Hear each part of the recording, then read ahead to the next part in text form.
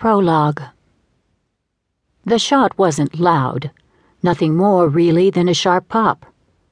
Another pop followed maybe 30 seconds later, barely discernible above the background din of a busy city.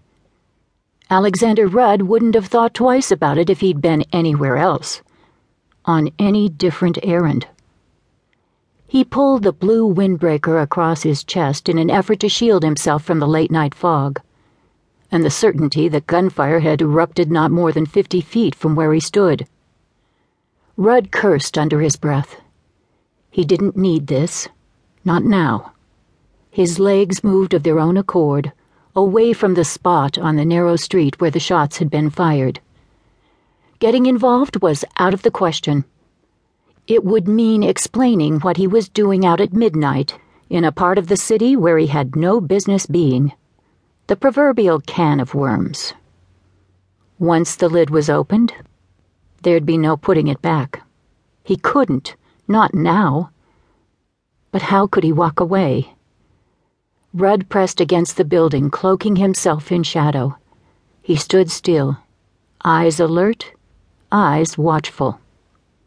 The street was empty, dimly and unevenly lit, although light shone sporadically in the surrounding houses. And quiet. Even the wind seemed to have settled. In the distance, the roar of a motorcycle, the screech of sirens, the slamming of a car door. City sounds. Oddly comforting. Funny, he felt no fear, just the high-tension anxiety of moral dilemma. Clinging still to the thin edge of darkness, Rudd heard the soft tread of rubber-soled shoes, caught a glimpse of movement in the narrow sliver of public stairway on the other side of the road. Street thugs, he told himself. A drug deal gone bad. Urban rats. He tried to still the voice in his head, the voice that urged him to offer help. If there was a life in balance, he could tip the scales. Wasn't that what his own life had once been about? Once. A long time ago. Out of the corner of his eye, Rudd caught the blur of movement heading his way. His heart quickened. He slipped into the tiny alcove of the building's entrance. A darkened figure hurried past not 10 feet from where he stood. Crossed briefly through the soft glow of a lone streetlight, and then once more into the cloak of night. But not before the picture had imprinted on Rudd's mind. No city ruffians, after all. Rudd wanted to slip away, forget he'd been here tonight, forget the sound of gunfire. It wasn't anything that concerned him, except for that life that might be hanging by a thread. Again he cursed silently and crossed to the downhill side of the street. A stream of light angling from an open doorway caught his eye. He hesitated, then started down the path that led to the entrance.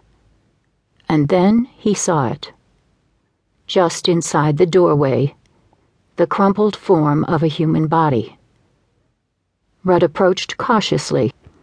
A pool of blood had already begun forming on the tile floor below. He felt for a pulse, and found none. The flesh was still warm, but it wouldn't be for long. The load of Rudd's moral dilemma lifted. There was nothing he could do.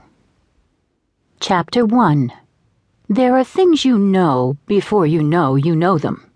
If I'd been listening to those cautionary whispers, instead of silently debating my options for lunch, I might have turned Terry Harper away on the spot, advised her to seek representation elsewhere.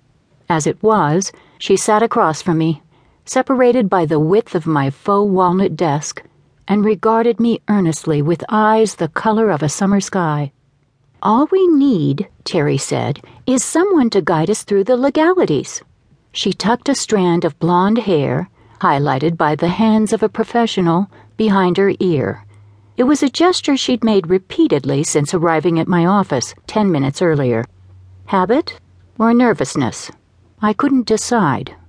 Mere paperwork and legal hoops, she added. Nothing more. I nodded, not convinced.